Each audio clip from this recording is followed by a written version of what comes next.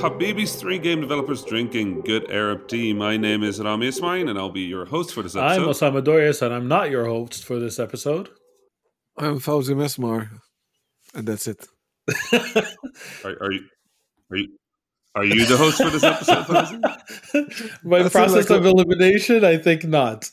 Yes. Once the host has been claimed, I will not challenge. I know. Wow. I'm not sure if that's Arab. It's polite. Kind of feel like as soon as the host has been claimed, you should also claim the host, but you should claim to be more hostier than the I host. thought it's podcast rules. First person who speaks gets the throne. No? No, okay. Is that how it works? Well, That's what it I is thought. now. I don't know. I don't think that's how it would work. I don't think that's how it works with dessert, but okay, I guess. I'll take it. Osama just changed the meta, actually. So from Oh, now no. on, the host can be challenged at any point. Look at me. I'm the host now. Well, Osama, I will say, for a host, your intro was not great. I'm sorry. Ooh. Didn't even mention the Habibis. You didn't mention the name of the show. You didn't mention there were 3 game developers. You just said, I I'm still Osama have time. Dorias. It's just the beginning. That's all the information you need. I'm Osama. That's it. Yeah, I'm Osama. How y'all doing? Oh, man. Doing great. Good. I've missed you. Collectively. Oh, yeah. I think same. I've finally been in the Arab world Wow. again. How long has it been? It's been a while. Yeah. I can't even remember when the last time I was here, but I landed in Riyadh in Saudi Arabia. Did you fly there yourself? No.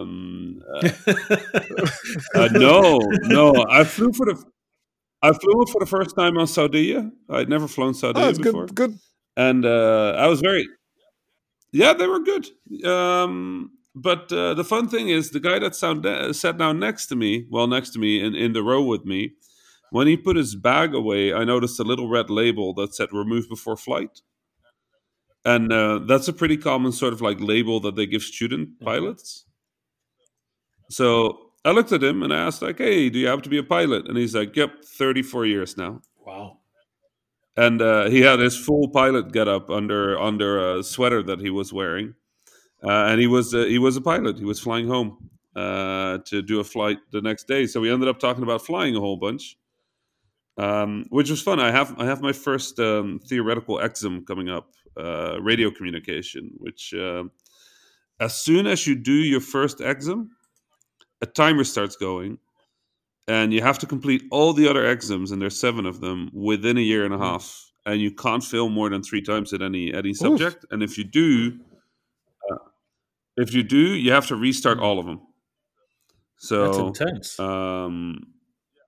yeah, as soon as I go in on Saturday, that starts the timer. So I'm a little nervous about it. I also don't want to fail it because technically communication is the easiest I one. see. You know, it's like some theoretical knowledge about how the radio works and like what kind of reach you could expect and what kind of technology we're using. But most of it is about like how to talk. You have to talk right? into a mic. And You do it's this once a week at least. But I don't have rules about how to speak. We barely have rules about how to intro our show. Well, this is very rules based. So there's. So the I'm control not tower worried. can challenge you at any second. It's not like the host rule. I'm the No. pilot now. No. I'm the pilot now. I'm not worried, Robbie. The, I've seen video the- of you flying, and you seem incredibly competent. I know you know what you're doing. You can handle the radio. Well, that's the thing. The airplane at this point, like I'm getting more and more at ease in the airplane, right? I always was mostly at ease, but I'm getting more comfortable. And this is early, so I'm not good by any stretch, but I'm getting comfortable with the vehicle and sort of with the forces involved. Radio is just its own field, right? You have to know what you can say and what you can't say and how you say it. So, you know, the easiest thing, for example, is just you need to know the NATO alphabet. So you need to know your alpha, bravos. You know, you need to be able to spell things in the NATO alphabet. That's easy. You need to know the numbers. But for example, For runways or air pressure, you have to spell out each number. Mm-hmm. Mm-hmm. So you don't say runway 25, you say runway 25, right? For altitudes, you can use thousands and hundreds, but only if the hundreds are rounded. So you can't go 250, right? That will be 250, but you can go 1,500. That's a lot, right? And knowing the difference between that is important. You need to know some stuff about the VHF band, which is what our communication takes place on. But you also need to know when you can say certain things. So, for example, as a pilot, I can never use the words takeoff. Mm-hmm. The tower can say takeoff. The only time I can say takeoff on the radio is after I get clearance to take off. So after the tower says, okay, like, take off runway 25, I can say taking off runway 25, and then my airplane designation. If I say it at any other point, that's a violation of the rules. Why? So Why is I it a can't say violation? ready for takeoff. So almost everything in aviation is built that way because somebody died. That's what I figured. It was Right. a safety concern. Yeah. So the trick is if you hear the word takeoff on the radio, you now understand that an airplane is starting to take off. Right. So if you hear takeoff on runway 25 and you are approaching runway 25 or you're about to cross runway 25, whenever you hear the word takeoff, you should pay a little extra attention. Now, when a pilot is crossing a runway or getting ready to take off on a runway, they have to say ready for departure, runway 25. So if you hear the words departure, you don't have to pay attention that much, right? So it sort of makes takeoff like an easy word to recognize that something important is going to be happening. So if you hear somebody say takeoff, you should be paying attention to what comes next. If they say takeoff runway 25 and you happen to be on runway 25, you can still do something about it, right? But there's so much conversation about getting ready for takeoff, so much conversation about preparing for takeoff, for where you want to take off, that for all those conversations where it's less critical, they just picked a different word, which is departure. I see. Very cool. And that's how it works, right? It's just to make sure that that word becomes a flashpoint in people's minds so that while you're listening to all the conversation on the radio, while you're doing your radio checks, or you're checking your airplane, or you're coming in for landing and you're distracted, that when you hear the word takeoff, your ears perk up and you kind of like pay a little more attention. So what you're saying is the reason we don't have standard terminology in the gaming industry is because lives are not dependent on it. Yet. I would argue that that's not quite true, but Yet, that's the word I heard. Well, anyway, Rami, that was a pub quiz, and you've passed. So you have nothing. Oh, You have nice, nothing to worry about. Way to go. Right. Mabruk. I mean, I took my VFR book to I took my radio communications book to Saudi, so I have it with me here in the hotel room. But yeah, sorry, I was talking about Saudi. It's been really nice to be in the Arab world again. Just hearing people speak Arabic around me normally has been nice. It's also given me a little bit more confidence in my own Arabic speaking. Like I can follow stuff, which is nice. Good. So I try to speak a little bit every now and then, but I'm just not confident enough to do it in front of an entire group yet. It's been too long. We flew over Egypt, which broke my heart because I miss Egypt. A military draft has made it really hard for me to go there. So I really hope I can resolve that because I miss the country. We flew past Cairo and I just sat there in the airplane just kind of like crying out of the window. It was hard. It was difficult. But yeah. Hopefully that gets the closest resolved I've been Inshallah. Inshallah. I really can't wait to go back. What are you doing in Saudi? So there's a little event here called Game Changers, or it's not an event. It's sort of like an incubator or a support program. Yeah, I was approached by one of the organizers a few weeks ago, and they kind of wanted to bring me in as like a surprise opening guest for the business segment of the program.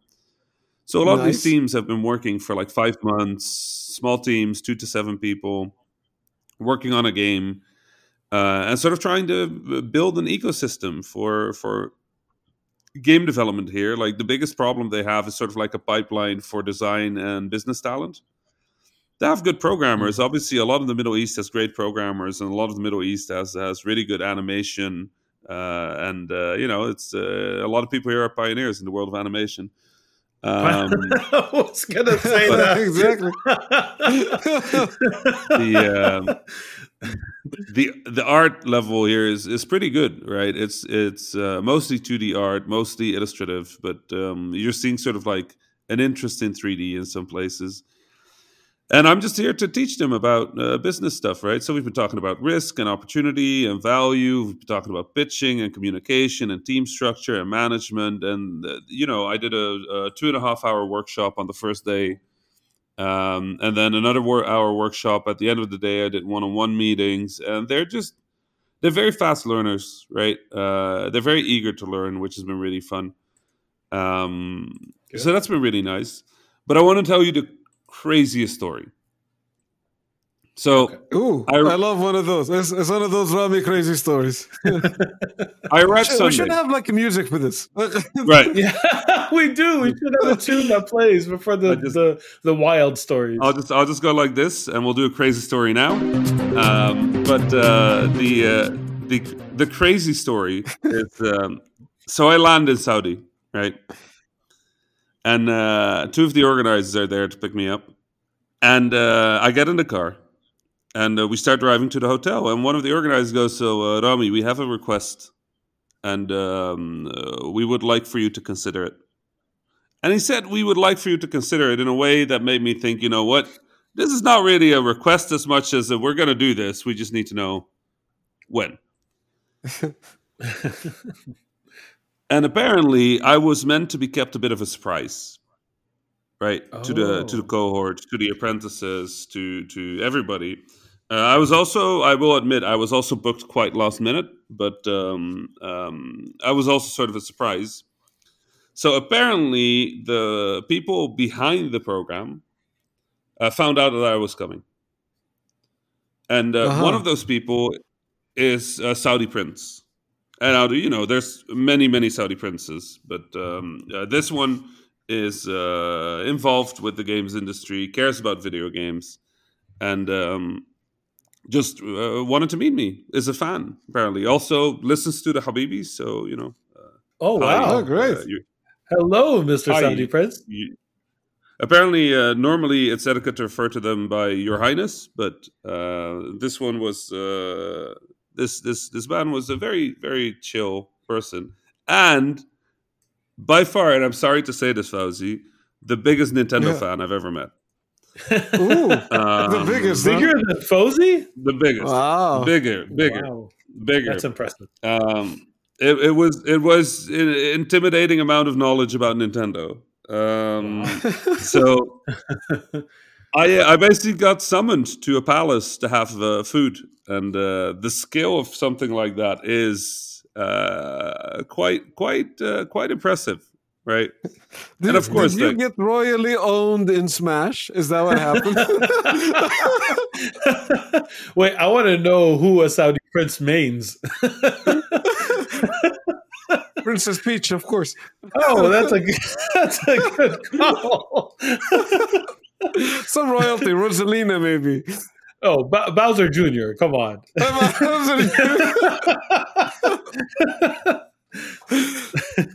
I go Kirby in all contexts, so I'm one of those. I actually am a Bowser main, so that's hilarious. I'm a Bowser main too, actually. Oh wow! Yeah. So it's Bowser and Bowser versus Tiny hugs, so it makes Kirby. Perfect sense. That's exactly it. The hugs, you got it. I play grapplers and everything. And I guess I like flying, so it makes sense I'm Kirby. You also like eating things, so perfect. Right. Got to spend most of my time flying around the level, getting juggled by you guys, and then floating back to the platform slowly.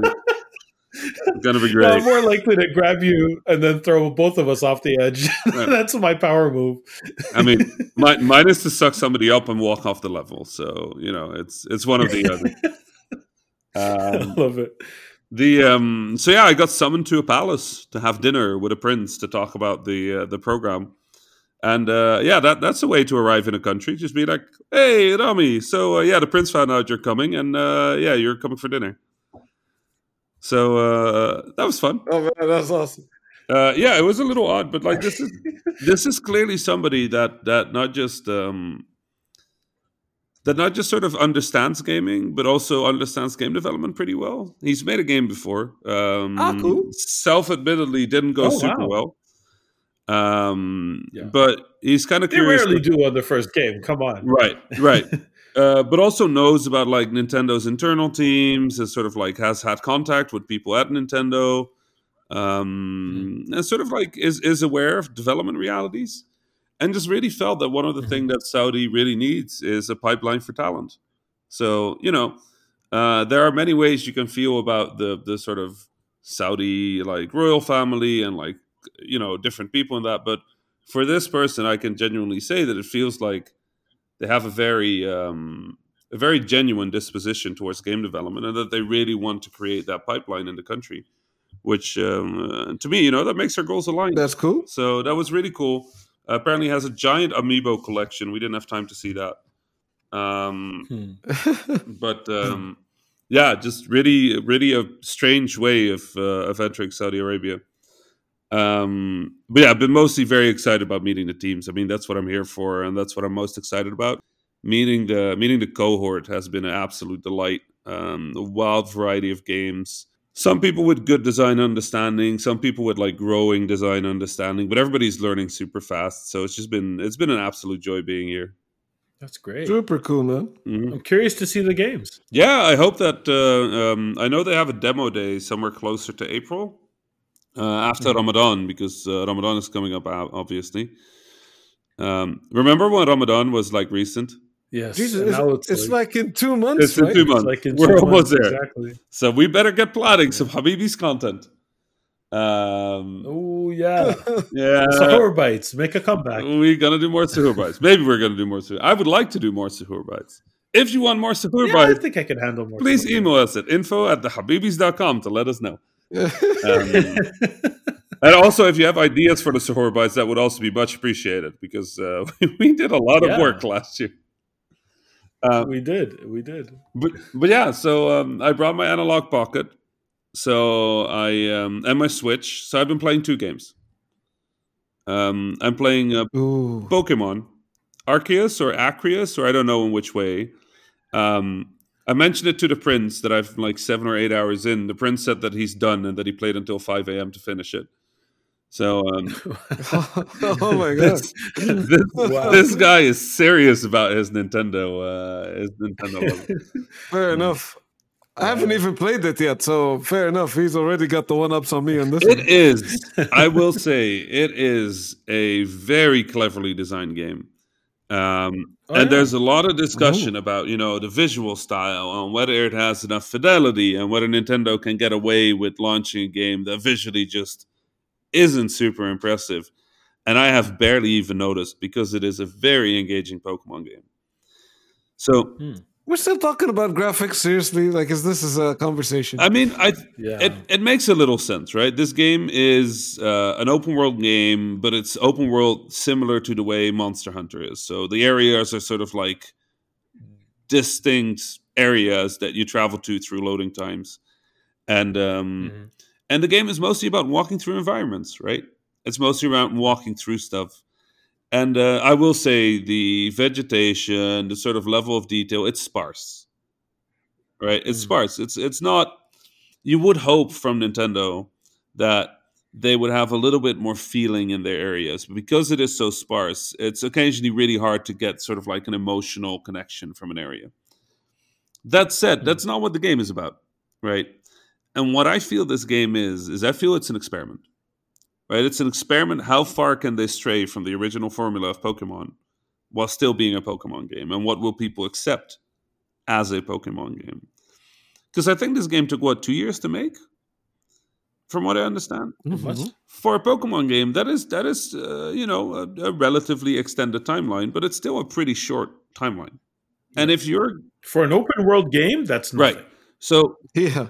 instead of throwing all their resources at it, I think what they did is they took a very serious jab at reapproaching the design of Pokemon and then polished it to the level where they felt comfortable with it and where they felt it was comfortable on Switch, right? And the game runs great, right? Performance-wise, great. But the thing that I really want to talk about is the design, right? Mm-hmm. So this is a 3D open world Pokemon game, and the Pokemon are walking around in the world, right? There's no screen that transitions to battle per se. And these Pokemon, for the first time, as far as I can remember, are aware of you as a player. So these Pokemon can spot you, they can run away from you, they can attack you, they can harm you, right? Which really turns sort of the formula of Pokemon on its head a little. Like you're crawling through grass, trying to not be seen. You're sneaking up on a Pokemon while it's turned its back around you. You're running at a Pokemon to surprise it. You're dodging a Pokemon when it charges at you. And then you have a button that you can use to throw out a Pokeball. Right? You can select a Pokeball with sort of like an item menu that is active and dynamic, and then you can throw a Pokeball at the Pokemon. Right? Now, if this is a Pokemon that is asleep or it hasn't noticed you, the Pokemon hits, it falls to the ground, and it will do the wiggle, right? And after the wiggle completes, it will either be caught or it will break out. And if it break out, it will start to try and flee or it will start to attack you. So you can throw different Pokeballs, and for this is one of the details that I really appreciated. If you throw a Pokeball, it has a certain arc, but if you throw in a heavy ball, it's not going to fly very far because the ball is heavy, which is the simplest Makes detail. sense. But it feels so cool to actually throw a heavy ball, right? Instead of just selecting a heavy ball from a menu and then the heavy ball flies. You can be short on a heavy ball because you didn't adjust your throw. And now the Pokemon is just staring in confusion at the Pokeball and going like, nah, I'm out of here.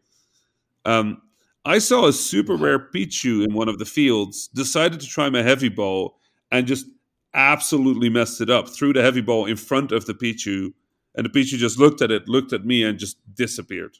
Right? Ran into the grass. And it was so memorable. That's funny. Now, the second part about this is that this doesn't block gameplay. You can throw a Pokeball at a Pokemon and just run off. So if I want to catch my 27th Bidoof, I just drive by, throw a Pokeball at the Bidoof, and keep running. And then I'll get a message whether I caught it or not in a few seconds. Right? And I'm just running on. Now, you can switch one thing about the Pokeballs. You can throw a Pokeball, or you can throw a Pokeball with a Pokemon in it. If you throw a Pokeball with a Pokemon in it, and you throw it against, say, a tree or a rock or something, your Pokemon will gather resources from it. So if you have a tree with berries and you throw your Pokemon at it, it will shake the tree and collect those berries for you. So you can also run through the world and just run by a tree, throw a Pokemon at it, see a Pokemon running around, switch to your Pokeball, keep running, throw the Pokeball at that Pokemon, see a rock, throw another Pokemon at that rock. And you're collecting, crafting items, and catching Pokemon as you're running. So it feels very smooth. You're just running around, you're doing stuff, you're using Pokemon, you're in a world with Pokemon. And then finally, obviously, there is, if you come across a Pokemon that's a little aggressive or you can't manage to catch it, you can throw a Pokeball with a Pokemon at the Pokemon. And at that point, the game switches to a fight. And those fights work pretty much like you expect from Pokemon. You pick an attack, they pick an attack. They've added an extra mechanic where your Pokemon can master moves. And when they master a move, you can set those moves in two additional styles. So you can do an agile version of the attack, or you can do a strong version of the attack. The agile ones go a little faster, do a little less damage. The strong ones do a little more damage, but you're slower, which means that the enemy might actually get two attacks in, right? So they've added and removed a whole bunch of things from Pokemon. And during these fights, your character is, by the way, still running around. So you can just run out of a fight. You can run to watch the fight from any angle. I haven't quite figured out if you can do things during the fight as a person besides choose attacks. But just my first impression of this world is this is the most dynamic, interesting Pokemon game. And it has such a sense of flow that is just, for me, has been missing from Pokemon. I've been getting tired of the formula. I'll be real honest with you, too. I don't want to run through grass and have the screen go black and then go into a thing. And then I'm just really loving the okay, let's go of Pokemon Arceus. So The story is kind of Nice. okay. I'm early on. I haven't come across a lot of trainer battles yet, except for like scripted ones where they're part of the story. But I honestly can't wait until they do like a traditional esque Pokemon game using the mechanics of Acrius. I think it's going to be. This is already my favorite Pokemon game in a long time. I think if they do like a more complete version or a more traditional version of Acrius, where it uses the gym system and the trainer system and all those things, I don't know if those are in the game, but so far I haven't caught them. If that happens in Acrius or if that happens in a future Pokemon game, it's going to be my favorite Pokemon game of all times because this is just it is great. It is a delight to play this game. So I haven't played it yet, although it's on my list, my very long list of games I would like to purchase and play. I'm very excited that they tried something new, that they shook up, even if it's not, if they didn't put the necessarily. I don't know. I'm not saying this from my own comments because I didn't play the game, but even if it's not as visually stunning as other Nintendo games that came out, like Breath of the Wild or what have you, I'm still happy that they tried to shake it up and try something new. And I think gamers um, should be patient and let people try things and not expect the perfect game each time, and just appreciate things that have some parts of it that are, like, and part of it maybe it's managing expectations on our side as game developers, as well as like explaining, hey, we're trying something new, but that's really hard to communicate to people without it sounding like we're saying this game is lacking in this way or this game is lacking in that way. You know what I mean? I don't know what the solution is, but I think people need to chill and let people experiment and try new things. We'll get better games as a result. Mm-hmm. Yeah, Yeah, we get in that situation in which, like, if you don't try new things often enough, then people say, well, it's the same old. And if you go away too far away from the game, then you alienate your core audience. So it's like a very fine dance that you kind of need to do in terms of like trying something new, telling people that you're trying something new, but also people kind of chilling and let the developers do their thing. Right. I think the other thing is people forget that it's really easy to have ideas and it's really hard to actually do ideas. So I think a lot of people just kind of imagine like, oh, what if it was this game, but like with this cool feature? And then they've obviously never had to implement it. They don't know if it's going to be good. They don't know if it's going to be interesting. They don't know any of that. They just kind of imagine. And in your mind, a game idea is usually always good, right? And then when you start implementing it, that's when you start to realize, like, oh, there's complications. This unbalances the game. This is actually not as fun as we thought it's going to be. This takes more time to do. I mean, I understand, like people pay $60 for a game. They pay $70 for a game. They pay $80 for a game. They expect something that they enjoy. But I do agree, like Pokemon, like something like Pokemon Arceus, it's definitely not a game that's built for you to buy because of the graphics. It's a design game. It's a game about like playing Pokemon in a new way, and that's exactly what you're getting. And I think maybe there's a communication failure on our part, right? As developers, as to like not every game can be good in every way. But I think, especially nowadays in the time of like constant updates and constant improvements, people they complain because they hope that will make the game better frequently, right? And that's just kind of not how it works. You can complain about something like the visuals, but it's not like we can just flip the visual switch and make it better, right? Move the slider to the right. A little more art, please.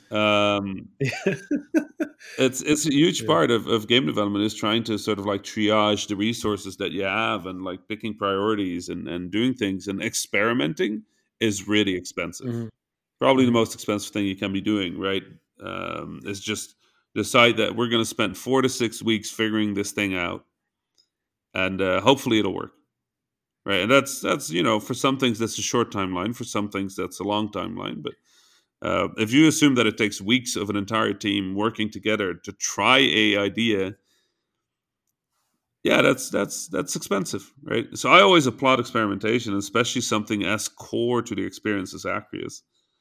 But that's kind of what I've been up to. I've been talking for too long, so I'm going to kick the ball I'm going to kick the ball to I'll take it. to Fauzi then. I'll take To it. Fauzi. Okay, Fauzi. No, Here you go, Fauzi. no, I'm the new host. I take the ball and I run with it. What is this podcast? It's like a free for all. Osama, you gotta respect the host, Osama. Come on, you can't do that. All right, fine, Fauzi, you can pick it up. It's all good. I like establishing my authority here for a moment. This is great. I like being the host. Oh, just wait till I get my chance at hosting. I just don't get time to speak the entire episode. Pretty much, I'll mute you. I won't give you the ability to unmute. You know I would never do that to you, Rami. And I'm Ra. Yeah. Pretty much. So what happened to Rami? Why did his voice disappear? Osama, why don't you tell us what you've been up to? So speaking of games that were a lot of fun but didn't look so good. Oh my God, what a segue. The longest segue in the history of segues. I played a game called Vampire Survivors. And so, I mean, the comparison with Pokemon pretty much just stops there. Vampire Survivor is a pixel art survival game where you move your character, but you don't control the direction of your attacks. The attacks kind of fire off on their own. The only control that you have on the character is actually the movement. There are different abilities that you could pick up, and there's a whole bunch, like a swarm. Eventually, it's an overwhelming swarm of ghosts and zombies and vampires and bats and like different things that attack you from all sides. All of them pretty much have the exact same AI, the basic seek and destroy AI, and different properties otherwise, different health and whatnot. It's an incredibly simple game. But it was so fun. It took me by complete surprise. There's a lot more skill involved because the abilities themselves, they have different properties. So, for example, you have it's very, very inspired, both in art, to the point that I almost think it's going to be sued by Konami at some point.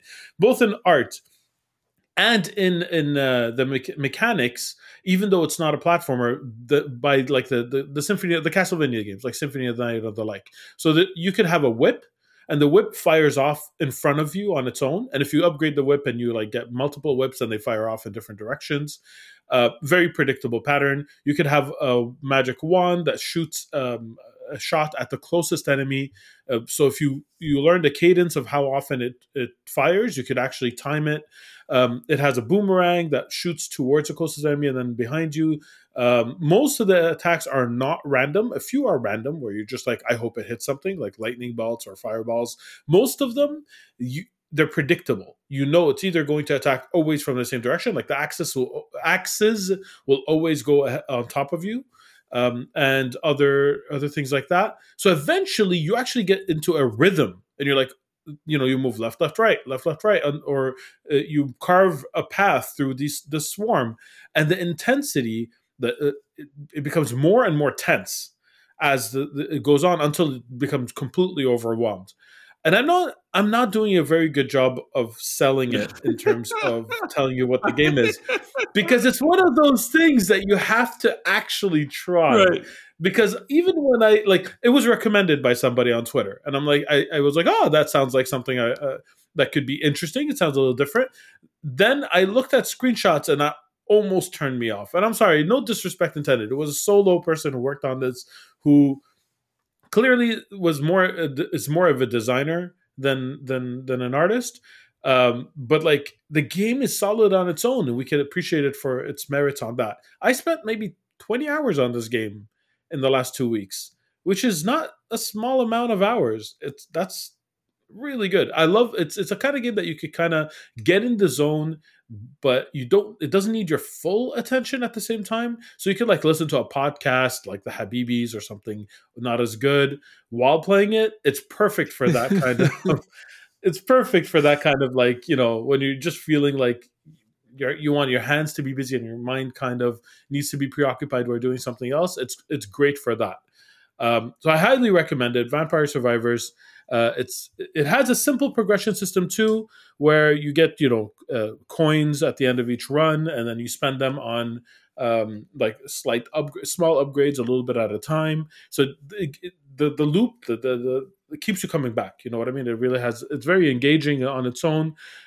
What the sprites really, really look like they might be breaking copyrights, though. So I'm not sure if the game is going to get taken down at some point. But like, I could swear one of the characters is really Alucard and the other is Simon Belmont. Like, so close to being those characters that it's a little worrying. Otherwise, it's great. I highly recommend it. Play Vampire Survivors. I was just in the middle of that. I've been critiquing pitches, and I'm just like, Osama, we need to talk about pitching. But yeah, well, you wrapped it together really well at the end, so I'm convinced again. Wait, thank you. No, but it's great. It's great. Really, pick it up. Like, I know it doesn't look like that much, but it plays really, really well. I highly recommend it. Cool. Super cool. I'm just looking at it, and it's like, it's what you described. Looks like a game that you have to play to really get it. That's exactly it. It's $3. Like, it's really very, very cheap. That's why I was like, even though the screenshots kind of turned me off, I'm like, meh, even if I spend $3 on it in 5 minutes, that's fine. At least and then 20 hours later, I'm still playing it. So obviously there's something there. Very cool. Yeah. I just checked. It's actually 16.8 hours was the actual count. So I just looked it up. Not quite 20, but close. Yeah. I also watched a movie, and it was a really good movie. The movie is called The Banker. It's not exactly a super new movie. It came out, I believe, at the middle of 2020. And what it is, it's about some two black businessmen who basically invest in a bank in order to help other black businessmen fund their businesses in a time that was in the 1960s, a time that was extremely hostile towards black businessmen who tried to do that. Like, it was impossible. Is this in the US, Canada? Where does this take place? It's specifically Texas, like the most hostile of the American states. Okay. Yeah, okay. I hear you. Yes. So it's all the shenanigans that they had to go through. It's based on a true story, which is something I actually watching the movie. I didn't know it was based on a true story. It's in the end when they do the recap of what happened. Mm-hmm. You know what I mean? Then I realized it was based on a true story. So I imagine most people going into it knew that. But it was a great movie. Honestly, highly recommended. Samuel Jackson's in it. He plays himself again. So if you like Samuel Jackson, you'll love his performance. He is Samuel Jackson in it. Anthony Mackie did an amazing job of not being Anthony Mackie, of actually portraying a different character. So I thought his performance was really, really strong. It was a frustrating, like, you have to be in the mood. It was frustrating because, like, of the hurdles that black people had to go through at the time and now even.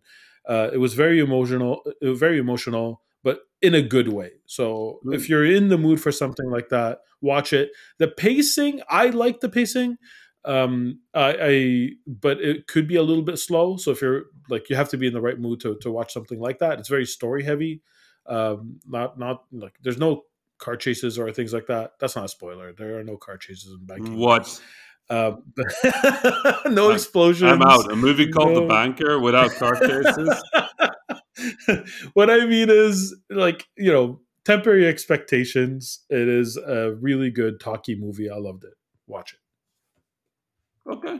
That's cool. I'll check it out. I mean, you say this is an old movie, but it has Anthony Mackie, who's kind of like, like the last 10 years. When is this movie? I think it was 2020 that it came out. Hold on. Let me find it. Because I'm sure Mackie has been around longer, but I've really only heard him as like a lead role for a decade or so. March 6, 2020. So it was 2020. Oh, okay. All right, pretty recent. Oh, cool. Oh, yeah, I'll give it a go. That sounds fun. Awesome. What about you, Fozy? What have you been up to? I played a bunch of games. Oh. Cool. One of the games I spoke about last week, so I'm not going to talk too much about it. I'm still... I think I'm maybe a couple of hours, like 1 or 2 buses away from the end of Neo, The World Ends With You. I spoke about it last week, which is the sequel to The World Ends With You, which we went on a whole DS discussion. Mm-hmm. I'm not going to talk too much about that. I like it. It's my kind of game. Lots of grinding battles, collecting pins, leveling up characters. Totally my kind of thing. Really enjoy it. And it became my mindless thing, what I'm doing. Like I'm doing something else and I'm playing this. Like it's the thing on my Switch and I'm just like, cracking at the entire time. Right. That game has some ridiculous writing in all the funny ways. Like the Yakuza side quests and how funny they can be. Yeah. But also sometimes how it makes you like hold your eyebrows really high. Like what did he just say? Right. That game has a lot of those moments. It's weird. I'll probably give it like the award for most use of a limited number of locations in gaming history. Wow. It's like a very small gaming area. There's not that much game area. Like the entire game happens in Shibuya, which is a district in Tokyo, and they split it off into like smaller maps. So in terms of like area, it's not that big of a game, but it's like 40-hour plus game. So. Right. Most economic game design ever, for sure. Enjoyable. I'm liking it, but like it's you need to be the audience for that kind of game. But yeah, I'm totally that. But I played 2 other games. One I want to talk about that I played a lot, which is a follow-up to one of my favorite games for a long time. So first of all, the caveat. These are good friends of mine in New Zealand, all of that stuff. So take that with a grain of salt and all of the stuff. But we've also covered this on the podcast before. If it's a game made somewhere, chances are one of us knows someone on the team. So right. take everything with a grain of salt. From New Zealand, there's a few options here. So I'm really curious which one it is. So it's from Dinosaur Polo Club. Yes. And good team. And a good team. And the game is called Mini Motorways. Yes. Loved Mini Motorways. So good. Oh my God, what a game. What a so game. Good. Wonderful. Mini Metro was incredible. I like Motorways. Mini Metros was on my Game of the Year list. Right. Like, one of my top games the year it came out. Right. What was it, 2015, 2016? Yeah, that's a few years ago.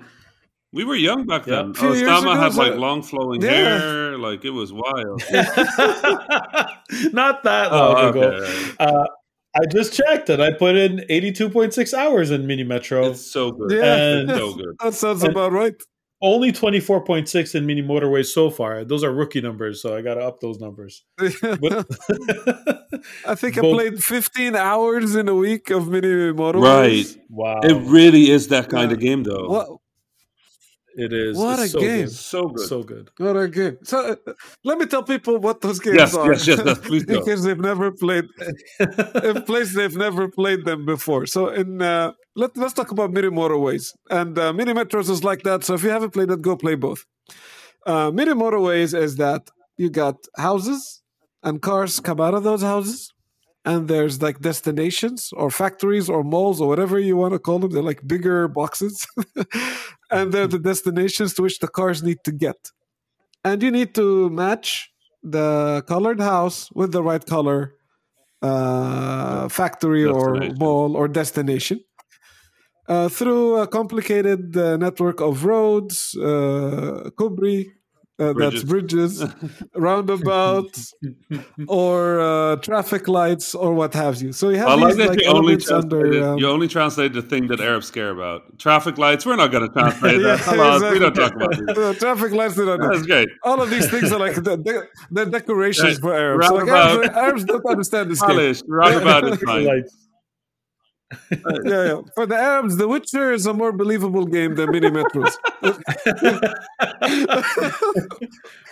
Love it. Or Mini Motorways with that game. Except when the chaos starts to happen, and we're like, oh yeah, that's realistic. Feels like home. But they need to patch a lot of car accidents for it to be realistic. So there's no car accidents in Mini Motorways, which makes it like very fantastical. Right. Like this is sci-fi as far as lots of DLC potential there. Let's do it. I mean, but if there's a car accident every 2 seconds, that's Arab editions. Release it in the Arab world. Make all the Guinea. But okay. So you're building houses. You're building. Houses get built. Destinations appear. You don't build houses. Houses appear. Destinations appear. You build the roads, right? You build the roads, and those things like pop out of nowhere. They pop out randomly, and like you gotta make things work. Eventually, like if the city gets crowded enough so that the destination is not getting enough traffic there, or like not enough people are reaching the destination as they should, then it's game over. So he basically gets swarmed, and you need to react by the swarm. So like if somebody's thinking this is like a Zen game to play, it's not. It gets increasingly more. It is Zen in a until way it that isn't. Tetris is Zen. It's so Zen until it Yeah. isn't, and it's always just. That's exactly It's it. like the flip switch. That's what I'm saying. That's what I'm saying. It's like it's Zen in the same way that Tetris is Zen. And like you start off like, yeah, okay, I got this. I'm removing lines, and then it starts to get faster. It's like, oh my god, I am so swarmed right now, and I'm dead. Yep. You know? And this game is very similar in that way. It's like, yeah, I got this under control. You know, blue's going to blue, red's going to red. I'm owning this. And then, like, you know, white appears in the middle of the city. White house is at the far edge of town. You need to build 2 tunnels and a kubri. And you go like, I don't know what I need to do right now. Everybody's pissed at me. I'm gonna need to delete some roundabouts, build them, and like you need to react to what's happening on the fly. Yes. It is impossible to stop playing this game. Really, like you know, It you is. start playing It and is. you start to react to how things are going. You see, like if your grand plan, like there's an immense satisfaction when you like think you solved it and like everything now is working. It's super efficient, and then like you know, the game throws a backhanded slap at you, and then you're like, oh, that really hurts. Now I need to really react to it. And then you start reacting and they're like, all right, now I have a new plan and I've like changed the layout on a lot of things and I've solved this. And the game goes like, oh, you're having fun, huh? How about this? And then another back slap. And then you need to deal with that. And there's like high level plays that they don't tell you about that you're able to do that are just like, once you realize them, it adds to the intensity too. Mini Metro had that too, where you're able to literally like pick up a cart, drop it off, and now you're playing like, instead of just building the most efficient tracks, you're actually babysitting these like, you know, train drivers and moving them around to the most optimal way. You don't need to do that at the beginning at all, but when it gets to that point, it's really involved.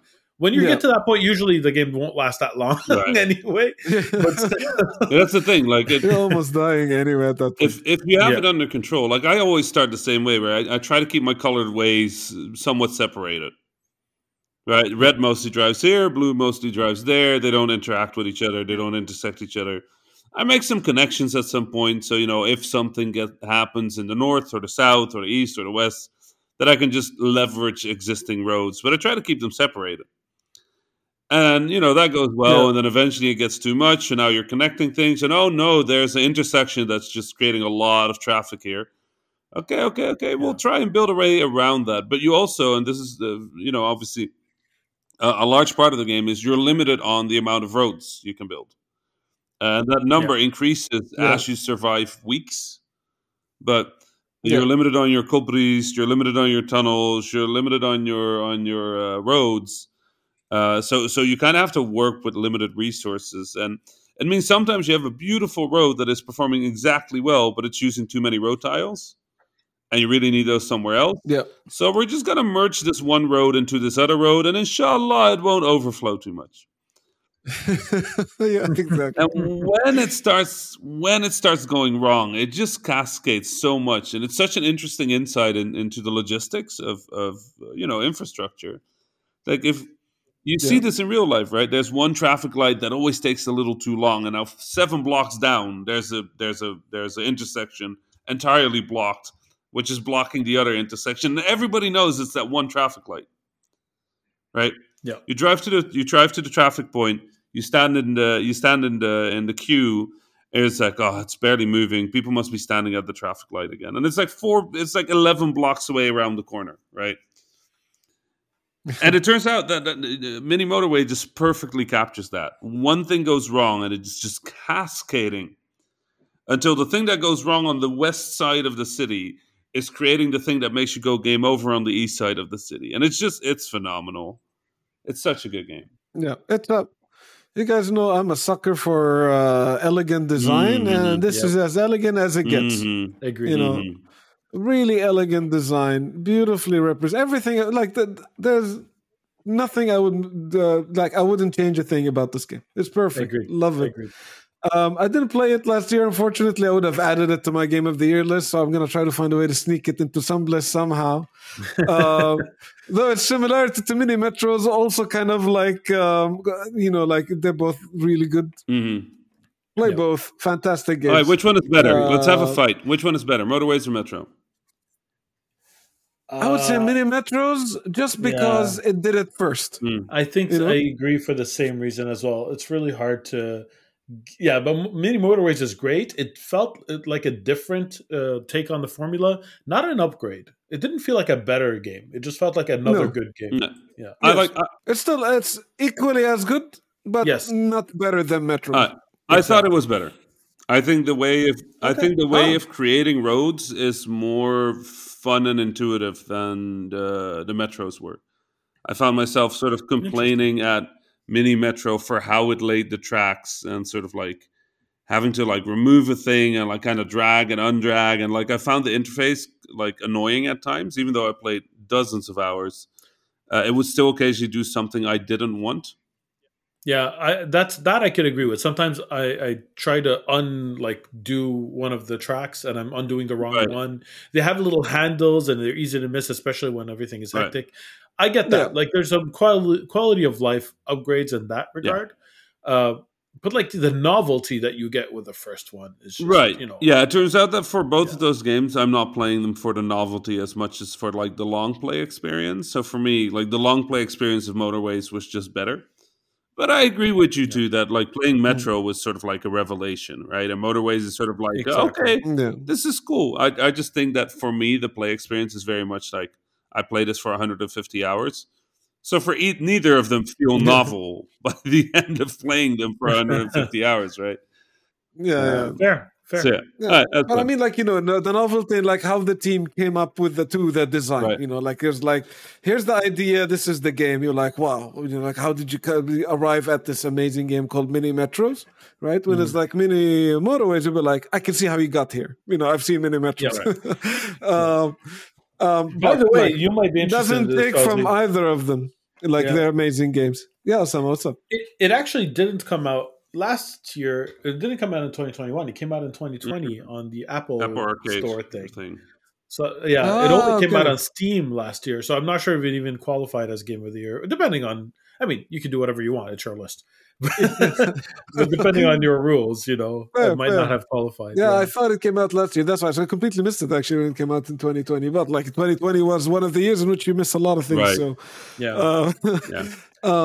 But that's why it didn't make my list, because the only reason I didn't mention it last year is because I thought it didn't qualify. Right. That's all.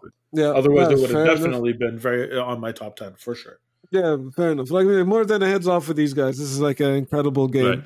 And well done. Like it's one of those games, like games that you should take with you on a deserted island. Yeah, this comes to mind. Like it'll be this or Civ. Civ. I'll take Civ. I'll take Tetris, and I'll take one of these. Like give me a mini game. Right. Yeah, the mini games are incredibly, incredibly good, and like you said, you can just kind of keep playing them forever, which is. I don't know. It just doesn't get tiring, that game. It does get to the point where you lose a run and you're just like, okay, I'm done for today. But you always come back tomorrow. Right? Oh, yeah. I love it. Yeah. Did you hear? Sorry, go ahead. I was about to say, like, I have another game I wanted to talk about, but maybe I'll save it next week, because I think even though Rami spoke a bit at the beginning of the podcast, this is the one episode in which Rami absolutely should talk about Destiny. Right. Yeah. Did you by the way, did you hear the news about Dinosaur Polo Club? No, there's news. They got acquired. They did not get acquired as one of the only game studios in the games industry. I was like, I was talking to my friend about Mini Metros. They would have mentioned something. No, it's incredible. You mean they woke up today and they were not employees of either Sony or Microsoft? How impressive. Wild. Absolutely newsworthy at this point. Bungie. Yeah. Bungie got acquired by Sony, and this is apparently a deal that's been months in the making. It's not a response. No, of course I it can't be a love response. Yeah. I Yeah. love people that went like, "Oh, Sony just went to bought Bungie Right. in like 4 Yeah, days." yeah. There is like, oh, okay, you know what? You know what we want? We just like, oh, we need a first-person company. Bungie, you up? Yeah, I we mean- up. Okay. I mean, it takes me longer to decide what I want to order from Uber Eats. Right. I mean, To be fair, if I had Microsoft and Sony amounts of money, I would absolutely be going around and being like, "Hey, are we gonna buy y'all? Yeah, I like your games. Okay, how much? $4 Okay, $4 done. Let's do it." Were you as shocked as I was? Like, but I mean, it's not as shocking as Activision Blizzard because of the sheer amount, how big the company is. But it's shocking because Bungie has always resisted like being owned. It was almost in their brand. I thought they were going to be independent forever as part of who they are at this point. I mean, no, this is they resisted, but not too much. You know, like Not too much. they resisted, but they didn't resist all the way. I don't think that's true. Let's look at Bungie. It is the most acquired game studio in the history of video games. That's super true. Like, I think it's the Nobody has only it. acquisition this year that was Microsoft and Sony. Right. This has been a Microsoft studio. This has been a Sony studio. This has been a studio that was effectively only producing Activision Blizzard published games. Yes. Blizzard is Yes, the one that was an company in games. Activision Blizzard studio. Right. It was. This is the one company in the world that can say that it has been acquired so often. And I don't know. I love the folks at Bungie. But of all the studios I could acquire in the history of mankind, it would not be the studio that has somehow ended up being unacquired several years after the acquisition. Now, Yes. it seems to me like this is... I mean, like the people that work at Bungie, they're like, so are we back? Back where? Yeah. Microsoft or Activision? Where are we back? No, it's funny because there's sort of been No, the other one. a pipeline from Guerrilla Games, which is a Sony studio, to Bungie. And I've been sending all my friends that were at Guerrilla that are now at Bungie. I've just sent a message like, "Hey, welcome back to Sony." That's kind of what happened. But here's the thing: I think this is obviously a strategic acquisition, right? Sony's looking for Bungie's talent in like live ops and sort of like the infrastructure. Destiny is arguably one of the most successful live op games in the history of mankind. Not because they have the brand or the numbers, but because they build it from the ground up, from day one. Have an incredible like experimental approach to game design and to the game existing. Man, it's created a really good community. Has become one of the behemoths of gaming, right? Destiny. And they've managed to create a really good infrastructure around that. Bungie has grown aggressively, and I think what Sony needs is that expertise. I don't think Sony bought them to necessarily get in the way of them cross-publishing anything. But it's, no, they've made statements like confirming that that's not the case. But also they don't own the studio. So, it's one of those things where I'm like, Phil Spencer also said, like, we're not going to contractually get in the way of any contracts that might exist between PlayStation and Call of Duty. But also, he very specifically said contracts that do exist, not contracts that will exist. So... Yeah, this is the same with Bethesda, right? So, like, if it's already out there, or like we've agreed there's going to be out there, then we're not going to touch it. But for the future stuff, that's a different topic. And I think that's kind of the same thing you can expect here is like, I don't think Sony's going to get in the way, if anything, but it's good leverage to have in case Microsoft gets too aggressive at the exclusives, especially from studios that used to be. For sure. Makes sense. I mean, like, also, like, if you think about it, like, Microsoft has the Halo, so, Sony wants their Halo, which is like, the sci-fi shooter live op game, and Destiny makes perfect sense. They literally bought the studio that made Halo. Exactly. And, like, while they're working on this, Microsoft went on and got their Call of Duty, so soon Sony would probably want their Call of Duty as well. So. Yeah, I'm curious what studio is going to step into that. Like, obviously, I'm eyeing Guerrilla Games in the Netherlands, because they have plenty of experience with Killzone. I have a weird feeling that they don't want to do a Killzone game. So it might be fun to see after they wrap up on Horizon Forbidden West, which is coming out in 2 weeks. I'm super excited. 2 weeks, yeah. Very soon. I can't wait.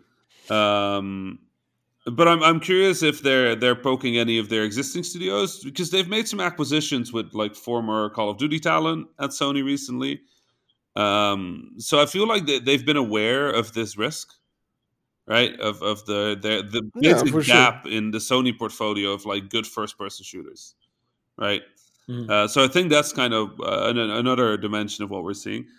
Um, I love Bungie. I love Sony. I hate that this is happening. Somebody on Twitter called it the consolidation instead of Yeah. consolidation, just consolidation. Uh, I usually love a good pun, but that one it hurts. hurts, but it's true. It's true. We're seeing a continued consolidation of the industry, and I hope that it will create opportunity for indies to sort of grow into the position that those studios used to have as sort of like our healthy third-party content. But the Yeah. list of studios that hasn't been acquired has basically gone down to Dinosaur Polo Studios. That's it. The Dinosaur Polo Games is the only game studio in the world that is not owned by anybody else, as far as I know.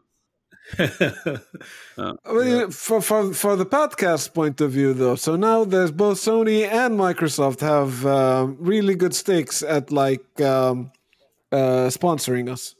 Right. With our Destiny talk and our Game Pass talk, we are now completely, and my Nintendo fanboyism, Right. we are now completely neutral.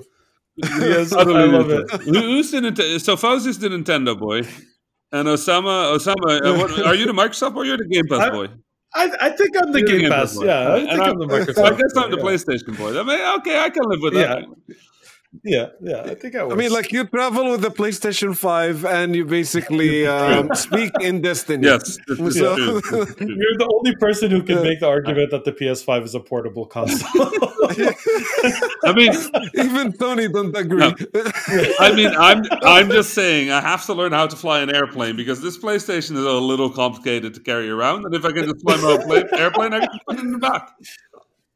That's fair. I mean, if That's it- fair. I mean, if you stick a couple of wings on it, that thing practically can fly Yeah, anywhere. it can totally fly. The weight and balance is going to be a little weird, but it can fly for sure. No, I don't know. Like, I have the same weird feelings about this whole acquisition that I had with Activision Blizzard. This is obviously way less impactful, but it's still a lot. Before we move on to emails, I wanted to touch on one more acquisition that happened this week that I thought was really interesting. Oh yeah, Wordle got bought by the New York Times. Wordle. This is true. Wordle sold Wordle. And that is apparently like a 7-digit deal. So yeah, What? Wow. yep. on the low end of Right, 7 so- digits. That's what they said. So at least $1 million. I am extremely happy for the creator of Wordle because obviously As the am I, clones were as getting am I. out of hand. The whole thing was getting. Mhm. If you make something that brings that Yeah. much joy to that much people around the world, then getting it acquired is wonderful. I've been playing Wordle with my family, with my mom, and others and friends and everybody. I'm not tweeting my Wordles, but I've been playing it like every day religiously at midnight, um, and comparing with friends, working together with others. Yeah. It's so good. I'm tweeting mine. They're getting like no engagement, so I guess everyone muted the word. But yeah, I haven't missed a day since I found out about it. What was it, a month ago now? I don't know how long It has ago. also Great. it has game. also spawned the funniest range of alternatives. Have Yes. you played Letterle? No. It's basically Wordle, but there's only one letter. Really. And okay, that's So you have a interesting. 1/26 chance to guess the right letter. You have 6 chances. I'm not sure I like that, but okay, It's really it funny. exists. There's also Absurdle, which is my favorite. Have you played Absurdle? No, but it sounds absurd. So Absurdle is Wordle, but it is actively trying to work against you. So when it changes the word each it time. changes you the guess? word every time you guess to be as No. far away possible from the combinations that are currently still possible given your guesses. Wow, that's so brilliant. So I actually played one called Commander Codex, which is a Magic the Gathering Wordle where you're trying to guess which character, like based on some criteria, and it's actually really good if you like Magic the Gathering. nice. Yeah, there's such a long range of Wordle variants that you can genuinely call it a genre at this point. Yeah, agreed. And like the trope of how it's presented and how it works has become its own language, which is incredible. Really happy that this got acquired, even if it's just because Wordle it's an HTML file. You can just save it if you're worried about it continuing in a way that you can play. You can literally just save the website to your computer. Yep. Which I would recommend you do because the New York Times is extremely paywalled. Blah blah. So if you enjoy Wordle, save Wordle to your computer right now. But yeah, it's been a crazy month. Unbelievable. Activision Blizzard and Bungie both off the map, just gone. First party studios. We just finished January, so we got 11 months of this to go. It's only 2022. Like January has been a long year, y'all. It's been a long year. Yeah. Who was it that tweeted that there's going to be even more? Was it Jeff? I mean, of course, there's going to be more. Like this is. There's gonna be more for not sure. the kind of thing that you do in isolation. You don't go like, okay, we're going to acquire one studio, right? Sony and Microsoft are clearly worried about the other getting exclusive. They're clearly worried about their portfolio, and it's clear for them that being the middleman, the middle person, the facilitator is not enough right now. Yeah. So. What a huge shift in the way they're thinking. Like it's subscription. Last year, Sony was buying their own studio, like studios that they had exclusive deals with, but they didn't own. They just scooped them all up because I guess at that point they were worried that Microsoft would do the same. That already was huge. And now they're just like reaching out to I can't wrap my mind around it. This is a huge change.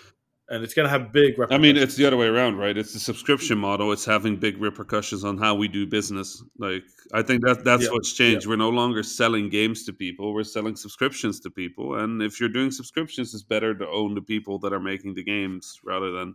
Because it's all about exclusives. It's about timed access. It's about getting more content to your service games. It's about getting things earlier. It's about, it's about all of that. And instead of negotiating those deals painfully each time with the studio... You now both get the talent, you get the insight, you get the infrastructure, and you get the games.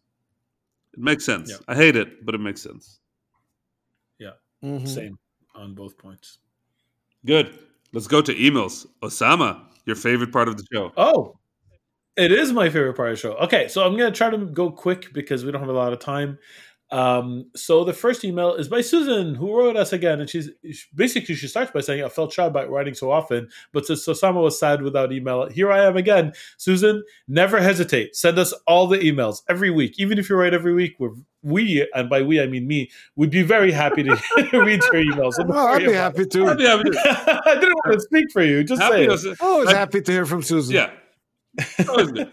So Susan goes on to say, when thinking about the Microsoft Activision purchase, on topic, and its implications for the future, I still feel hope that smaller studios will always find a way to exist. If the darkest timeline happened and a new single company, Micro, Tencent, Nintendo, Activia, Sega Bandai Inc., that's a long name, what a tongue twister, took over the market, what are some ways you could imagine a resilient indie scene carving a new path forward for smaller studios?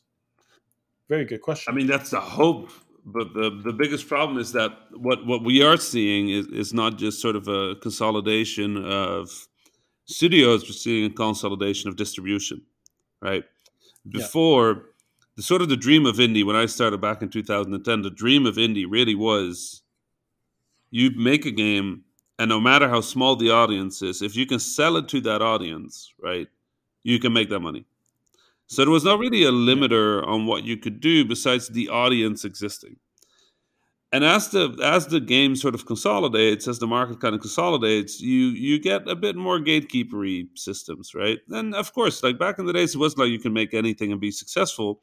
But if you knew the audience existed, you can make it for that audience. And what we're seeing now is sort of games are competitive, right? And there's high expectations for games, which means you need funding, and funding mostly seems to come from platforms at the moment. Things like Microsoft, PlayStation, not Nintendo, but these platforms that are sort of like backing the development of games and creating this competition that otherwise wouldn't exist then. It ups the quality of the games, but it also ups the expectations that people have for games. And it means that we're kind of going back to a more gatekeeper age. Developers aren't making games for consumers. We're doing business-to-business work mostly, especially in the indie scene. Because if you make your game, you want to make sure that Sony or Microsoft want to fund it, right? That Epic Game Store wants to get that exclusive, because that's how you fund your game. And publishers think the same way. If I go to a publisher and I offer them a game, the first thing they're going to think is, how much of our risk can we offset by immediately selling rights to Xbox, or immediately selling rights to PlayStation or to Epic or Humble or whatever, right? So the people who decide what indie games get made, ironically, is going back to small boardrooms at big corporations instead of being indies deciding that they want to make a certain game. The only resilient way out of there is if we have a storefront that really allows us to directly target users. Steam isn't that anymore. It's just too big. It doesn't help target people as well anymore. It's okay. It's not a bad place to be. It's just not big enough yet. So I guess we're waiting for some sort of watershed moment that swings the pendulum back the other way. Because ultimately, and we've talked about this with some, we've talked about it, Fauzi, it's a pendulum, right? It swings one way, then it swings back the other. Absolutely. Yep. I can't top what Rami said. He's our resident indie. Exactly. He's the resident indie expert. Yeah. Excellent. All right. So thank you for that, Rami, and thank you for the email, Susan. Let's move on to the next email. The next email we're going to have to answer like a lightning round, because he's asking 7 questions. Really quick, already over time. About controllers. But they're all about preferences. So we could give like a quick yes, no, or what we feel about it. And then argue about the answers for 20 minutes. Let's try not to. Question the first. Face button labeling schemes. What are your preferences? A, B, or circle, triangle? What do you like? We already answered this. I'm the Nintendo. You're the Xbox. I'm the PlayStation. Rami is the PlayStation. It's actually true. I prefer X, circle, triangle, square. Like that. Me too, because it's localized. That's the thing. Even though I'm usually Xbox, I like it because it's easier for localization. I like the concept that they're universal, but I also like it because I keep getting mixed up when I switch from a Nintendo console to an Xbox console because of the mapping of the AB. So I like them because they're unique as well. So you're not doing the lightning thing right. So I cannot tell you why I chose the Nintendo one. Okay, sorry. Let's go to the next one. Clicking the analog stick as a button, good or bad? Good, but needs to be remappable. Oh, very good. Rumble, good or bad? Great. Good. Excellent. Rumble great. Although there needs to be a fallback for people that can't or don't want to use Rumble. Agreed. Yes. I love your accessibility angle, Rami. Like, way to go. Accessory ports, good or bad? I'm not sure what that means. Like ports for like keyboards or headphones. Or like USB things. Yeah. Okay. Yeah. Or like the headset. Yeah, I mean, the accessible more options. The accessible controller is one of the best things ever made in terms of game control. Put more ports on controllers. Please. Exactly. Like more ports, more absolutely. Everything. The paddle ports, whatever. Put more on controllers, please. Yes. Yeah. All right. Number 5, headphones, headset support. Yeah. The more. I really wish that there was Bluetooth too. If you can. Yes, exactly. Yeah. I wish there was better wireless support for headsets, but I also love just plugging a cable into a controller and having it work. So. Yeah, agreed. Yep. Number 6, wireless power. Standard batteries or custom battery packs or hardwired battery. The battery question. What's good? I put rechargeable. I like built-in. Yeah, I like rechargeable. I like replaceable rechargeable too. But as long as I have like one of those charging stands for my controllers, I'm happy. I agreed. I like to put them down and know that when I pick them up, they're full. That's it. Okay. I don't want to plug cables. I have a question for you. Rapid lightning one from me. How many controllers for your favorite console? How many do you own? 4, always. Fauzi? At least 2. Yeah. At least 2. Yeah. I have 3 usually. I have the 2 that I switch around that I use when one is empty. I have the other one full, and one for a friend when they're visiting. I have 3 kids, so 4 is the minimum, so that we could all play together. And I do have 5 for the Xbox now because the old Xbox One still works, and I use it on my computer. So technically 5, and I have 8 for the Switch, if you're talking about Joy-Cons, but I also have the Switch Pros too. So that's 10 total for the Switch many. that we use across Question 7. different Switches. Question 7, inverted Y-axis and non-inverted Y-axis. Non-inverted. I'm normal. Unless I'm playing Ace Combat. I invert the Y-axis. Interesting. I invert for vehicles as well, underwater or space, but always need to have the option because people, and I think not only inverting Y, but I've met enough people who invert X that I think, and it's so trivial to do. I think you should also allow people to invert X. Oh yeah, for sure. That's I have to have it in the options. Also, sorry, Mom, but I'm still going to call non-inverted normal. Sorry. And that's it. Those are the questions. Thank you, Jose. That was interesting. Awesome. We're going to wrap it up because this is, I think, the longest episode of the Habibis we've ever done. Ooh. And can we stall and make it for sure the longest? I mean, if it don't make it too long, we can announce this more often, right? Because if we keep it at this, no buffer content, right? We only do quality content. But to be fair, Osama buffering content is usually still quality content because you just kind of go like, where is he going? What is happening? But I bring it back, right? And you know what I'm going to bring it back to? To the ending of the episode. Because this was today's episode. We are putting a doily on it. I love it. We did 1 hour of Habibis. It's coming out on Friday, inshallah. If I have time to edit this, if I don't get summoned to more palaces. So I hope this all works out. And we will see. We will see how this all works out. Thank you, everybody, for listening. This was another episode of the Habibis Podcast. I was your host, Rami Ismail. I'm just going to claim that again, Osama. Do you hear that? I was your host. Oh, no. I heard it. Well, I'm hosting next time. You can't stop and me. And until next time, until Osama is a host again. Salam. Salam. Salam. That was the Habibis Podcast for this week. I was Rami Ismail, your host for this episode. You can find me on Twitter at @THA_Rami. My fellow Habibis were Osama Dorias, who you can find on Twitter at Osama Dorias, and Fawzi Mesmar, who you can find on Twitter at Fawzi Mesmar. Send us your questions, stories, and suggestions via info@thehabibis.com. The intro and outro music was provided by Malik Zubaila, and the logo was provided by Ibrahim Hamdi. The Habibis is a weekly podcast about 3 game developers drinking good Arab tea, with new episodes launching every Friday, inshallah. If you enjoyed the show, don't forget to subscribe on your favorite podcasting service or check out thehabibis.com for more information. Thank you for listening, and salam.